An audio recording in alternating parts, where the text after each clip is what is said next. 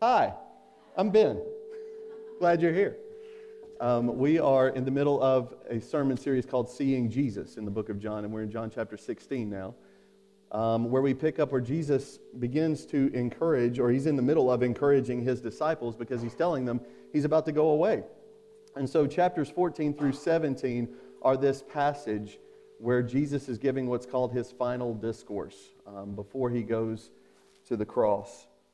So it's an important, it's kind of a vital thing. If you were having what you knew to be one of the last conversations that you were going to have with somebody that you loved, you would be intentional about your conversation, wouldn't you?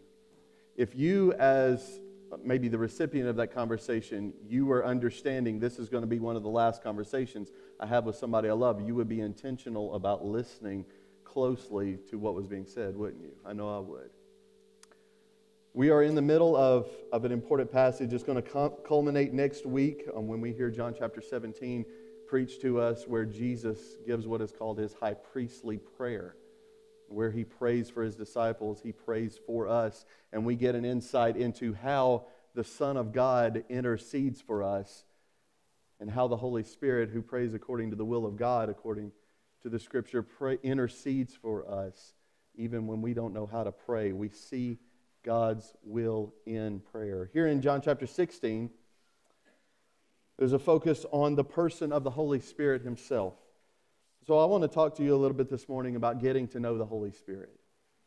The sermon series is Seeing Jesus. The chapter, we're going to focus on getting to know the Holy Spirit.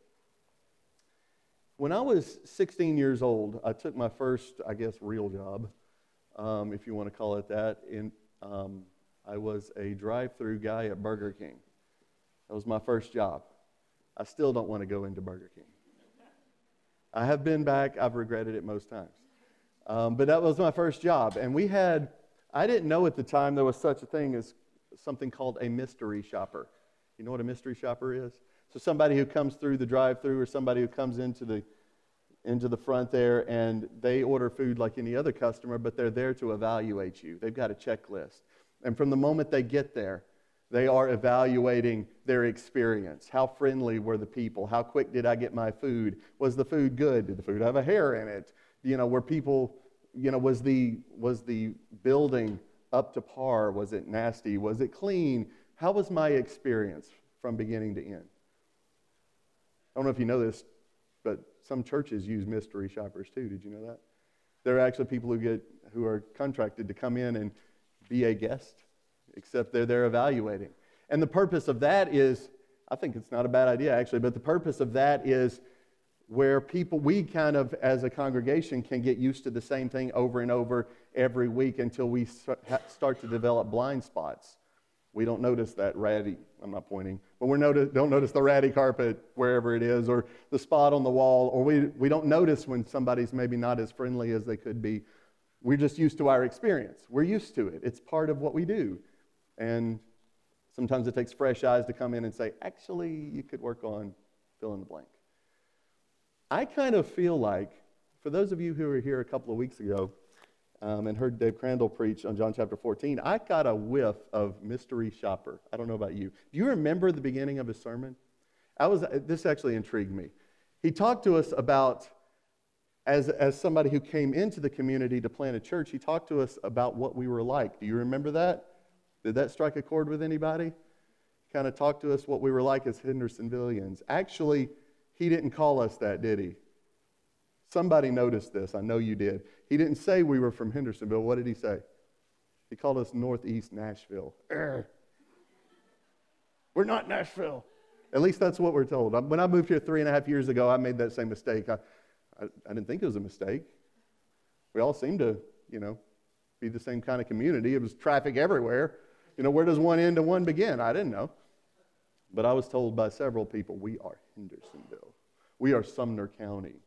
I know at our church, we've got people from all over. We've got people from Portland to Mount Julia to Gallatin, White House, Greenbrier. So it's not just Hendersonville. But wherever you want to call yourself from, he started giving us a few markers about what we're like as a community. It was fresh eyes. Ever since he preached that a couple of weeks ago, I remember he said he noticed when he went to Target or when he went to Kroger, he noticed there weren't any beat-up vehicles anywhere. Everybody's trying to put their best foot forward. Everybody's got a decent vehicle. Everybody's dressed up at least okay. You know, they're not just putting their best foot forward, they're putting their best face forward. And he called it a shell. He said after living so long with people and dealing with people as a psychologist, he's noticed that behind that facade, behind that mask, there's a lot of loneliness and a lot of brokenness and a lot of futility and a lot of frustration where people have a desire or have something they're aiming for and they want people to see them a certain way, but behind the scenes it can be really different. It rang true with me. It's stuck in my head. I still look at the cars in Target when I go. But I think a greater point that he was making and the greater point that we can gain is that God, when he calls us, when he saves us, when he makes us new, he doesn't just want us to be like that. That shouldn't be our description, that we are broken people trying to put our best foot forward, trying to make everybody understand we're a little bit better off than, whatever. We want to feel secure. We want to feel... Our version of keeping up with the Joneses might be a little different, but at the end of the day, we would like to have kind of the same house as everybody else and kind of the same vehicle as we pull up next to in Target or whatever. We kind of want that security. And we can feel that angst or that tension if something's missing. And we certainly don't want people to look at us and notice what's missing. So there can be that loneliness or that brokenness or that futility there. And what we need to recognize as children of God is that we are not like the world any longer, the world that he saved us out of. In other words, we are a part of a community, but our hope that we have to bring to somebody else isn't, hey, we're finally all put together, come be like me, I've got it all together. The hope that we have inside of us is, yeah, I'm broken. Yeah, I don't have it all together. But guess what? I met somebody who does have it all together.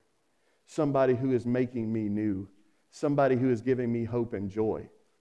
Somebody that is giving me purpose and meaning. I have these things in the person of Jesus Christ, and it's what we have to offer, even in this community we've been called to live and minister in. One of the key components of doing ministry like that within a community, showing the work of God in you as a broken person to a broken person. What's the difference? The key component is the Holy Spirit who resides in you and who leads you. We have been given a gift, and his name is the Holy Spirit. Now, let me just stop for just a moment, because I know that when we in church life begin teaching on the Holy Spirit, if we're not careful, many of us will go to one of two different extremes. We will either go to the extreme of, yes, we're latching on, we're jumping in with both feet, and when we talk about the Holy Spirit, we want to start thinking about and emphasizing all the miraculous things, all the spectacular things we've seen or heard of, and we want to dive deep into that. Or, there's the other extreme in church life, which is to react to the first and say, that's not me. I'm more put together than that. We know a little bit better than that. And we react to that to the extreme where we start to forget who God is. And we miss him completely. You understand what I'm saying? So there's the extreme of diving into the extravagant in ways that aren't even biblical, and then there's reacting to that so sharply that we miss God for who he is and everything that he wants to be for us. It's such a common thing that when Francis Chan wrote his book on the Holy Spirit, he called it the forgotten God. The God who is forgotten. The Holy Spirit was given to us not just to play in the background. You see, we're a doctrinal people here. We know better than to just assume the Holy Spirit is out there somewhere and he doesn't deal with us. But practically speaking, it could be another issue. Practically speaking, we might find ourselves drifting much more than we would like to admit. The Holy Spirit was given to us to interact with us in our lives where we live every day, and He didn't come to be God of pieces of our life. He came to be our God. He was given to us to lead us fully and completely. He didn't save us and then say, go do your best, work hard, don't mess up. I'll be in the background here. If you pray, I might bless a little bit of what you're doing, but go do your best. That's not what the Holy Spirit is for. That's not why He was given to us. The Holy Spirit is God Himself, who was given to us after Christ returned to heaven. Remember, the disciples were talking to Jesus, and Jesus was telling them He was about to go away, and they were upset. And Jesus said, listen, it is better for you that I go away. Why? So I can send the Holy Spirit to you. That was His reason. So the Holy Spirit can come to you. Now, there can be a tendency, I'm just speaking to us where we are, there can be a tendency for us to look at the Holy Spirit as a doctrine rather than as a living, acting God. Amen? Am I wrong there? That we can view the Holy Spirit as somebody who doctrinally exists, that exists in truth. We know the concept, but we don't experience the reality. Jesus said to the Pharisees, He said, you search the Scriptures because in them you think that you have life, but they are that which speaks of me, the reality, the person. The Scriptures exist not just for our benefit so that we can know more, and not just for our benefit so we can have a better comprehensive theological structure. The doctrine was given so that we would go to God. Paul put it a different way. He said, when our gospel came to you, it did not come in word only. It came in power and in demonstration of the Holy Spirit and much assurance. It's easy to get a doctrine of God without experiencing God. Now, I still want to be careful of both extremes. I know when we hear words like experience, I know somebody's red flag is going up, going, okay, don't go too far down that road. But at least start down the road, would you? We're talking about the person of God who's given to us to live with us, abide with us, empower us, enable us, to give us joy, to give us what we need, to lead us in His will. And I think it's very possible to be incredibly astute doctrinally and to be incredibly infantile in our experience with what we know. We can know about God without ever knowing Him. And He can become that forgotten God, where we, as people of the book, practically can approach God as if He were Father, Son, and Holy Book. That's not how that book revealed God. The Holy Spirit is real. He's alive. He's active. And He wants to lead us. He wants to be my God. And He wants to be my God in every aspect of my life. He doesn't want me hiding away a portion for myself. Okay, God, you are my God on Sunday morning. You are my God in class. You are my God when I'm with a certain group of people who understands and is on the same level here. But then when I'm over here, yeah, okay, I understand that you're God, but practically speaking, it's like He wasn't even there. What about when we make our decisions? What about when we make our decisions? And again, this should affect us in every aspect of our lives. Husbands, fathers, wives, mothers, bosses at work, ministers, elders, deacons, servants, teachers. Do we follow the Holy Spirit, and are we led by the Holy Spirit, or do we walk by the flesh? Now, I want to rest right here for just a minute. There is a principle in the Scripture where the idea of walking according to the flesh is juxtaposed against walking according to the Spirit. They're diametrically opposed to each other, and one is set against to the other one. I think often when we hear this churchy term, but it's a biblical term, walking according to the flesh, we think immediately of sin. Walking according to the flesh means I sin. I go out and do bad things. And we don't live like that anymore. That's not our lifestyle anymore. We're different now. But as a principle, walking according to the flesh is much more simple than that. The Bible teaches that that which is not done in faith is sin. So walking according to the flesh as opposed to walking according to the Spirit is when I, as a human being, in whatever aspect of my life, begin to rely on myself as if I didn't have a God, relying on myself rather than by the leadership, the wisdom, and the power of the Holy Spirit. It's when I rely on me, on my own ingenuity, on my own personality, on my own ability as a leader or as a mover and a shaker, as my ability as somebody who can get things done or has insight, on my ability. That's, by definition, walking by the flesh. Now, God gives us gifts. God puts us in certain situations where He wants us active. He wants us obedient. He wants us moving. He wants us speaking to people. He wants us doing things. We are not a passive people, but He wants us doing these things according to the leadership of the Spirit. I'll give you 3 quick principles. Number 1, found in the book of John, chapter 3, verse 36. Jesus is speaking to Nicodemus. He says, that which is born of the flesh is flesh. Now, in context, he's talking to Nicodemus about regeneration, about becoming alive to God. But there is a greater context, a greater point that he's making here, a simple point where he's saying there's flesh and there's spirit. And flesh can only give birth to more flesh. Spirit, only the Spirit can give spiritual life. So have you got that? The flesh can only give birth to more flesh.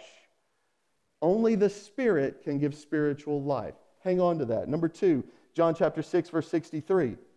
It is the Spirit that gives life. What's the rest of that verse say?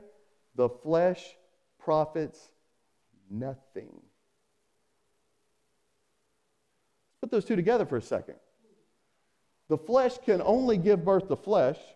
Only the Spirit can beget spiritual things. The flesh doesn't profit anything. That tells me that if I live my life in such a way where I spend my life depending on my capabilities, my ingenuity, my street smarts, my personality, all I am capable of doing is producing more flesh.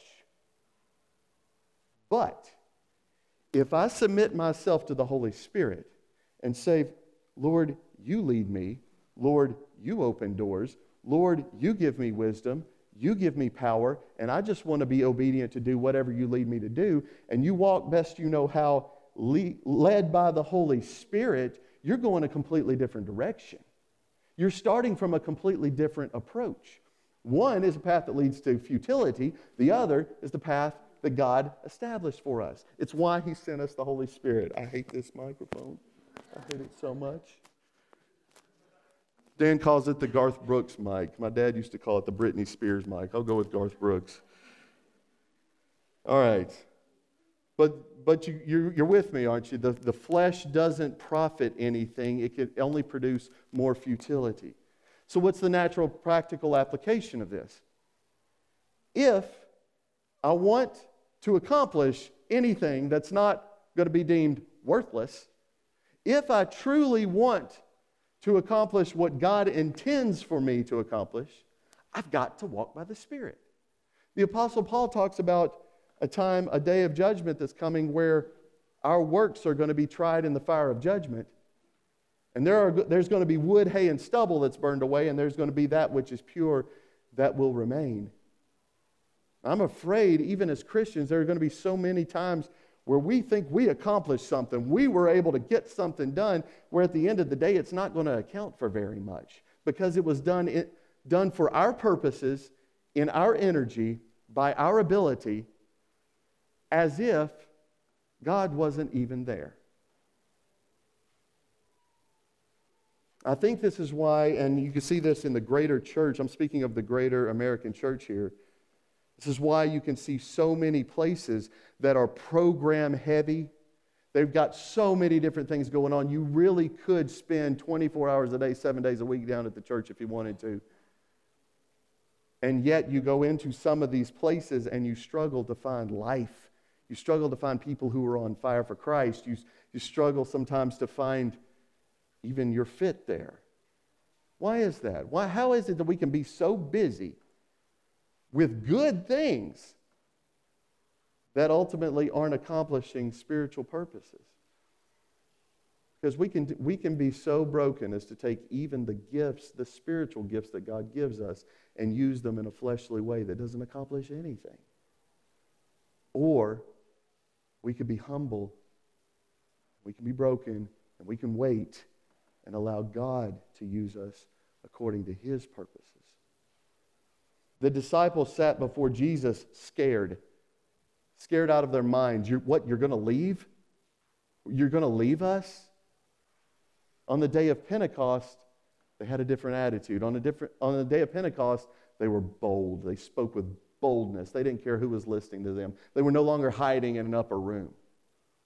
By the way, this on the calendar year is supposed to be Pentecost Sunday. I didn't know that till I got up this morning. I didn't realize that was the case. There you go. Pentecost, Holy Spirit. What was the difference between those disciples, those scared disciples on that day, and the day of Pentecost? What did Jesus tell them to do? Let's think about it for a second. The disciples, they were full of ideas. They were full of ambition. Even in this conversation, in these chapters, they're telling Jesus, they're asking him, what's the kingdom going to be like? We want to know about the kingdom. Who gets to sit by your right hand and by your left hand? We've got things we want to do. And what are we supposed to do? And Jesus' final instruction to them is what? Go wait. Go sit and wait and pray and wait and pray and wait some more and pray some more until the Spirit of power comes. And when the Holy Spirit came, He upended everything. He filled them in ways that they could not fill themselves. He gave them power and boldness and wisdom, and He used them in ways that they could not do for themselves. They had their ideas, and their ideas went to the wayside when the Holy Spirit came. They just went out and obeyed. The Holy Spirit is what made all the difference, but the Holy Spirit has become largely the forgotten God in the American church. It's like the Chinese pastor who came over to visit American churches. He visited around, and when he went back home, his congregants asked him, "Tell us about the American church. What do you see?" And his answer was, "Oh, the many great, wonderful things the Americans can accomplish without God." Ouch. Francis Chan, I'm going to reference him, he said that his view on this is one of the differences between the American church and the global church is that the global church doesn't have the option. They have God or they don't have anything. We have resources. We have gifted, educated people among us. We have people who know how to bring together a crowd and to bring together teams and to get things accomplished and to bring more people in. We know how to move. We know how to organize. We know how to fundraise. We can get stuff done so that even if God doesn't show up, we still don't have the bottom that the other churches would have, because we're at least going to have a certain standard that we can fall to. I think that falls under the category of forgetting God and who He is and what His purpose is. I believe this with my whole heart. I believe this with my life, with my family, with the trajectory of our family's life. I believe this with regard to my church, and I love this church. I love you. That's why we're here. That's why we continue to be here. We love this church. But I believe if if I try to accomplish something on my own, in the flesh, apart from the leadership of the Holy Spirit, it will fail, and it should fail. If we as a church have all these ideas and ambitions and things that we want to accomplish, but we do it without the leadership of the Holy Spirit, it will fail and it should fail. Not because I want to be a failure, because I want to be led by the Spirit. It doesn't mean we don't have things to do. It doesn't mean there aren't people to reach. It doesn't mean we shouldn't be busy pouring ourselves out for the cause of Christ and for people, but it means that the Holy Spirit leads us, not us relying on the flesh. I need to move on. The second principle that you find, I want to look at the chapter here. 4 reasons the Holy Spirit came. He came as a change agent. He didn't come to be a passive spirit in the background that we don't know much about, that we don't get to experience, that he's just somehow doctrinally there. Look in verses 8 through 11. First of all, the Spirit came into the world in order to convict. This is the first way we interact with God, by the way. Do you realize that? As broken people, this is how we are introduced to God. We are born in our sins, born not really wanting God. And so God knows that, and He knows how to correct that. He knows how to bring us to a place of grace. So by doing that, He sends a Spirit into the world to do what? Look at verse 8. And when He comes, the Holy Spirit, He will convict the world concerning sin. Well, who's sinning? That's me. That's you. We're sinful. We're broken. We're against God. He will convict the world of sin and of righteousness. Who's righteous? Well, not me. At least not right now. I'm born a sinner, right? So He sends the Holy Spirit into the world to convict us of sin, of righteousness. We have a God who is righteous and we're not, and of judgment. Because that's true, because God's righteous, because we're not, we face judgment. So he came into the world to convict. But furthermore, He came to guide us into the truth. He didn't just leave us there. Look at verse 13. When the Spirit of truth comes, He will guide. He will guide you into all the truth. So He didn't just come to leave us in our sin. He came to guide us into the truth of Christ, the truth of the cross. He says all truth. He doesn't leave us alone. Even after He converts us and changes us, He still continues to guide us, to lead us. He's active. He convicts us. He guides us into truth. Look at the end of verse 13. He came to declare. He will guide you into all the truth, for He will not speak on His own authority, but whatever He hears, He will speak, and He will declare to you the things that are to come. And finally, verse 14, He came to glorify Christ. He will glorify me. By the way, this is one of the ways we can biblically discern between when somebody claims something as the Holy Spirit. This is one of the ways we can discern whether that's true or not, because Jesus just said the Holy Spirit didn't come to show Himself off. The Holy Spirit came into the world to show Jesus off. Show what Jesus came to do and what He's accomplished for His people. So He came to convict, to guide, to declare, to glorify Christ. And lastly, I want to look at the Holy Spirit as the Comforter. John chapter 16 is actually bookended by two different verses that actually basically say the same thing. He begins by saying, look at verse 4. He says, I've said these things to you, talking to the disciples, that when their hour comes, you may remember I have told them to you. He's comforting them. He's saying, I'm giving you words of life right now. You're about to go through some tribulation. I'm speaking peace to you. I want you to remember this. Look at the end of the chapter. Verse 33, I have said these things to you that in me you may have peace. In the world you will have tribulation, but take heart, I've overcome the world. In John 14, as we begin this discussion, Jesus tells His disciples, listen, guys, I am not going to leave you as orphans. That's the word. I'm not going to leave you orphans. But I'm going to come to you. I'm going to come to you in my Spirit. He said the Comforter will come, the Advocate. Those of you who have grown up in church, you may have heard this Greek word before, but the word is paraclete. It's the name of the Holy Spirit. It means another one of exactly the same kind. Jesus said, I'm leaving, but I'm sending someone who is just like me. I'm sending you my Spirit. You will lack nothing. And I want us, before we go today, I want us to get this idea that the Holy Spirit is given to us to be the God of comfort to His people. The promise here, the reason Jesus is going over and over this with them is to remind them, you are not alone as a child of God. You will not be left alone. Now, for some of us who haven't gone through life very long, maybe, or haven't experienced too many bumps in the road, maybe that's a concept where you go, oh, okay, yeah, that's good to know. But you live life long enough, that concept, He will never leave you. He will never leave you alone. There's coming a day for you, if it hasn't already hit you, that's going to be everything for you. It's going to be everything. Do you, maybe you know this, but you know that when the Greek authors wanted to emphasize something, they repeated it, right? You know that was kind of their point of emphasis. They didn't have highlighters and they weren't putting things in bold and exclamation marks. If they wanted to emphasize something, it was repeated. And if something was repeated more than once, it was kind of like okay, we need to stop, we need to draw back, we need to concentrate on this. We need to just dwell on this for a while.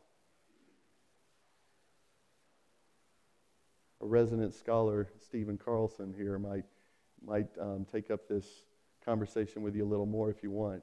I won't get too far into the Greek. There's a verse, may not know the reference, but you know the verse, Hebrews 13:5. I will never leave you or forsake you. In the Greek, that's actually a 5-fold negative in the text. He's actually saying, listen to this, I will never, never leave you. I will never, never, never forsake you. We need to hear that. We need to hear that. It's like God is putting me in a chair, saying, look me in the eye. I want you to get this, Benjamin. I'm not leaving you ever, ever, ever, ever, ever. I'm not doing it. You're not alone. It's not a Christian platitude. It's the truth we have to hang on to. When the storm comes, this is it. We are not alone. Whatever we feel in the moment, whatever we're experiencing, whatever lies we're being told, we are not alone. The God of comfort has been given to us. There was an English pastor named John Rippon who wrote a song that we sing every once in a while here, How Firm a Foundation. I think he understood Hebrews chapter 13, verse 5. Do you remember that verse? The soul that on Jesus hath leaned for repose, I will not desert to his foes. That soul, though all hell should endeavor to shake, I'll never, no never, no never forsake. He's not leaving you. He's not leaving you. Child of God, He is not going to leave you. He's the God of comfort. He's the God of peace. What He so longs for us to experience is this understanding that the fruit of walking with Him is not despair, it's not constant frustration, it's not turmoil of the heart. The fruit of walking with the Spirit, being led by Him, being filled by His power and His wisdom, is love.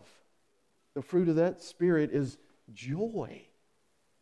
The mark of my life should be peace.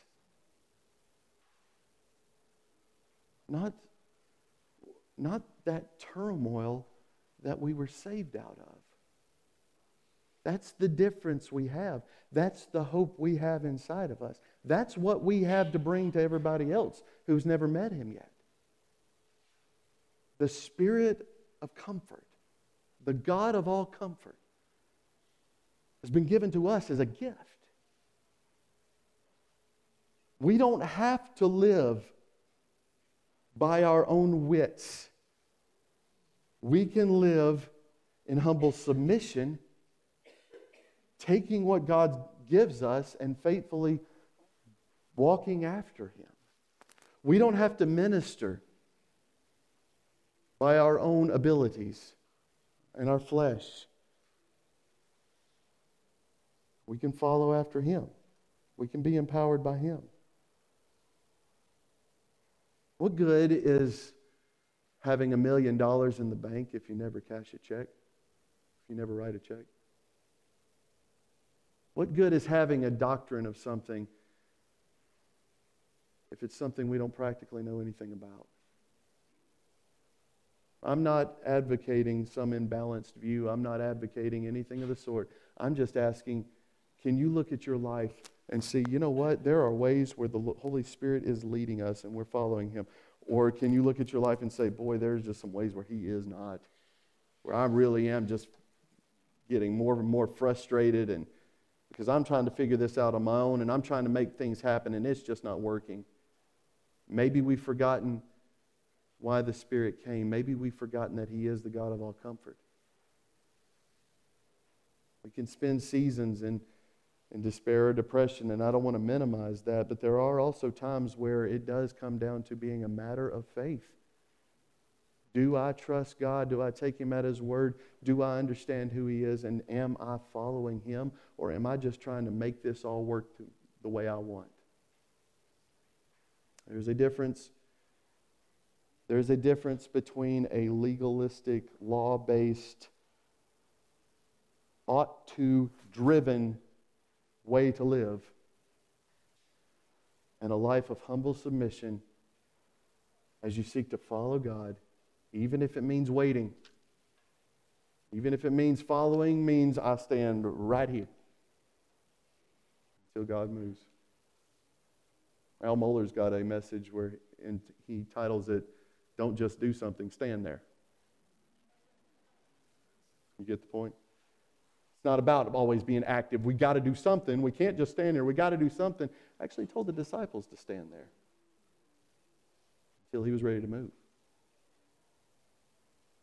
So my encouragement to you is get to know this Holy Spirit. Get to know the God that has been given to us, because there's power there. There's wisdom there. There's peace.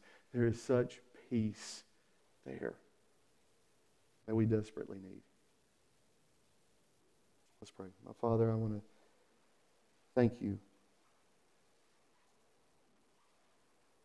Lord, we talk about the gifts that You give us. We talk about this gift of the Holy Spirit. How can I keep talking without saying thank You? So, Lord, would You continue to make Yourself known to us and to make Yourself real to us? We love You. We thank You. The Holy Spirit was sent into the world for our comfort, He came to change us. We thank You that He came to glorify Christ. I pray that we would walk away today with Christ on our hearts. A little more appreciation for who You are and what You've done for us. Do that work in us that only You can do. I pray in Jesus' name.